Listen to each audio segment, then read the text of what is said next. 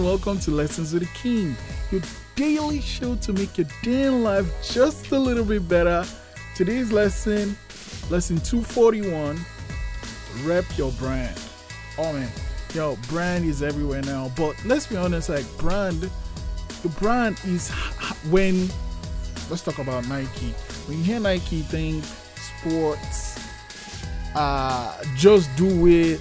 You think when you hear Google, the point, actually, let's talk about Apple. When you hear Apple, you hear slick design, really expensive stuff. At least that's what I hear. But great products. So we as individuals all have a brand.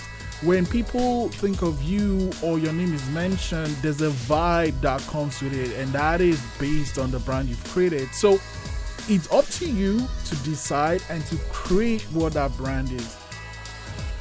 Here's the thing though, just because you started a certain way doesn't mean you have to continue the way you did. If your brand was negative, you can do things that will change the minds of people, will change your brand to a positive one.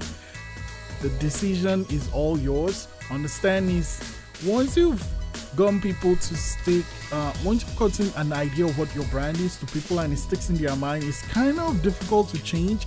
It isn't unchangeable, it's just a lot of work. So make sure you start out positive and just keep building on that. It's up to you though, it's up to you.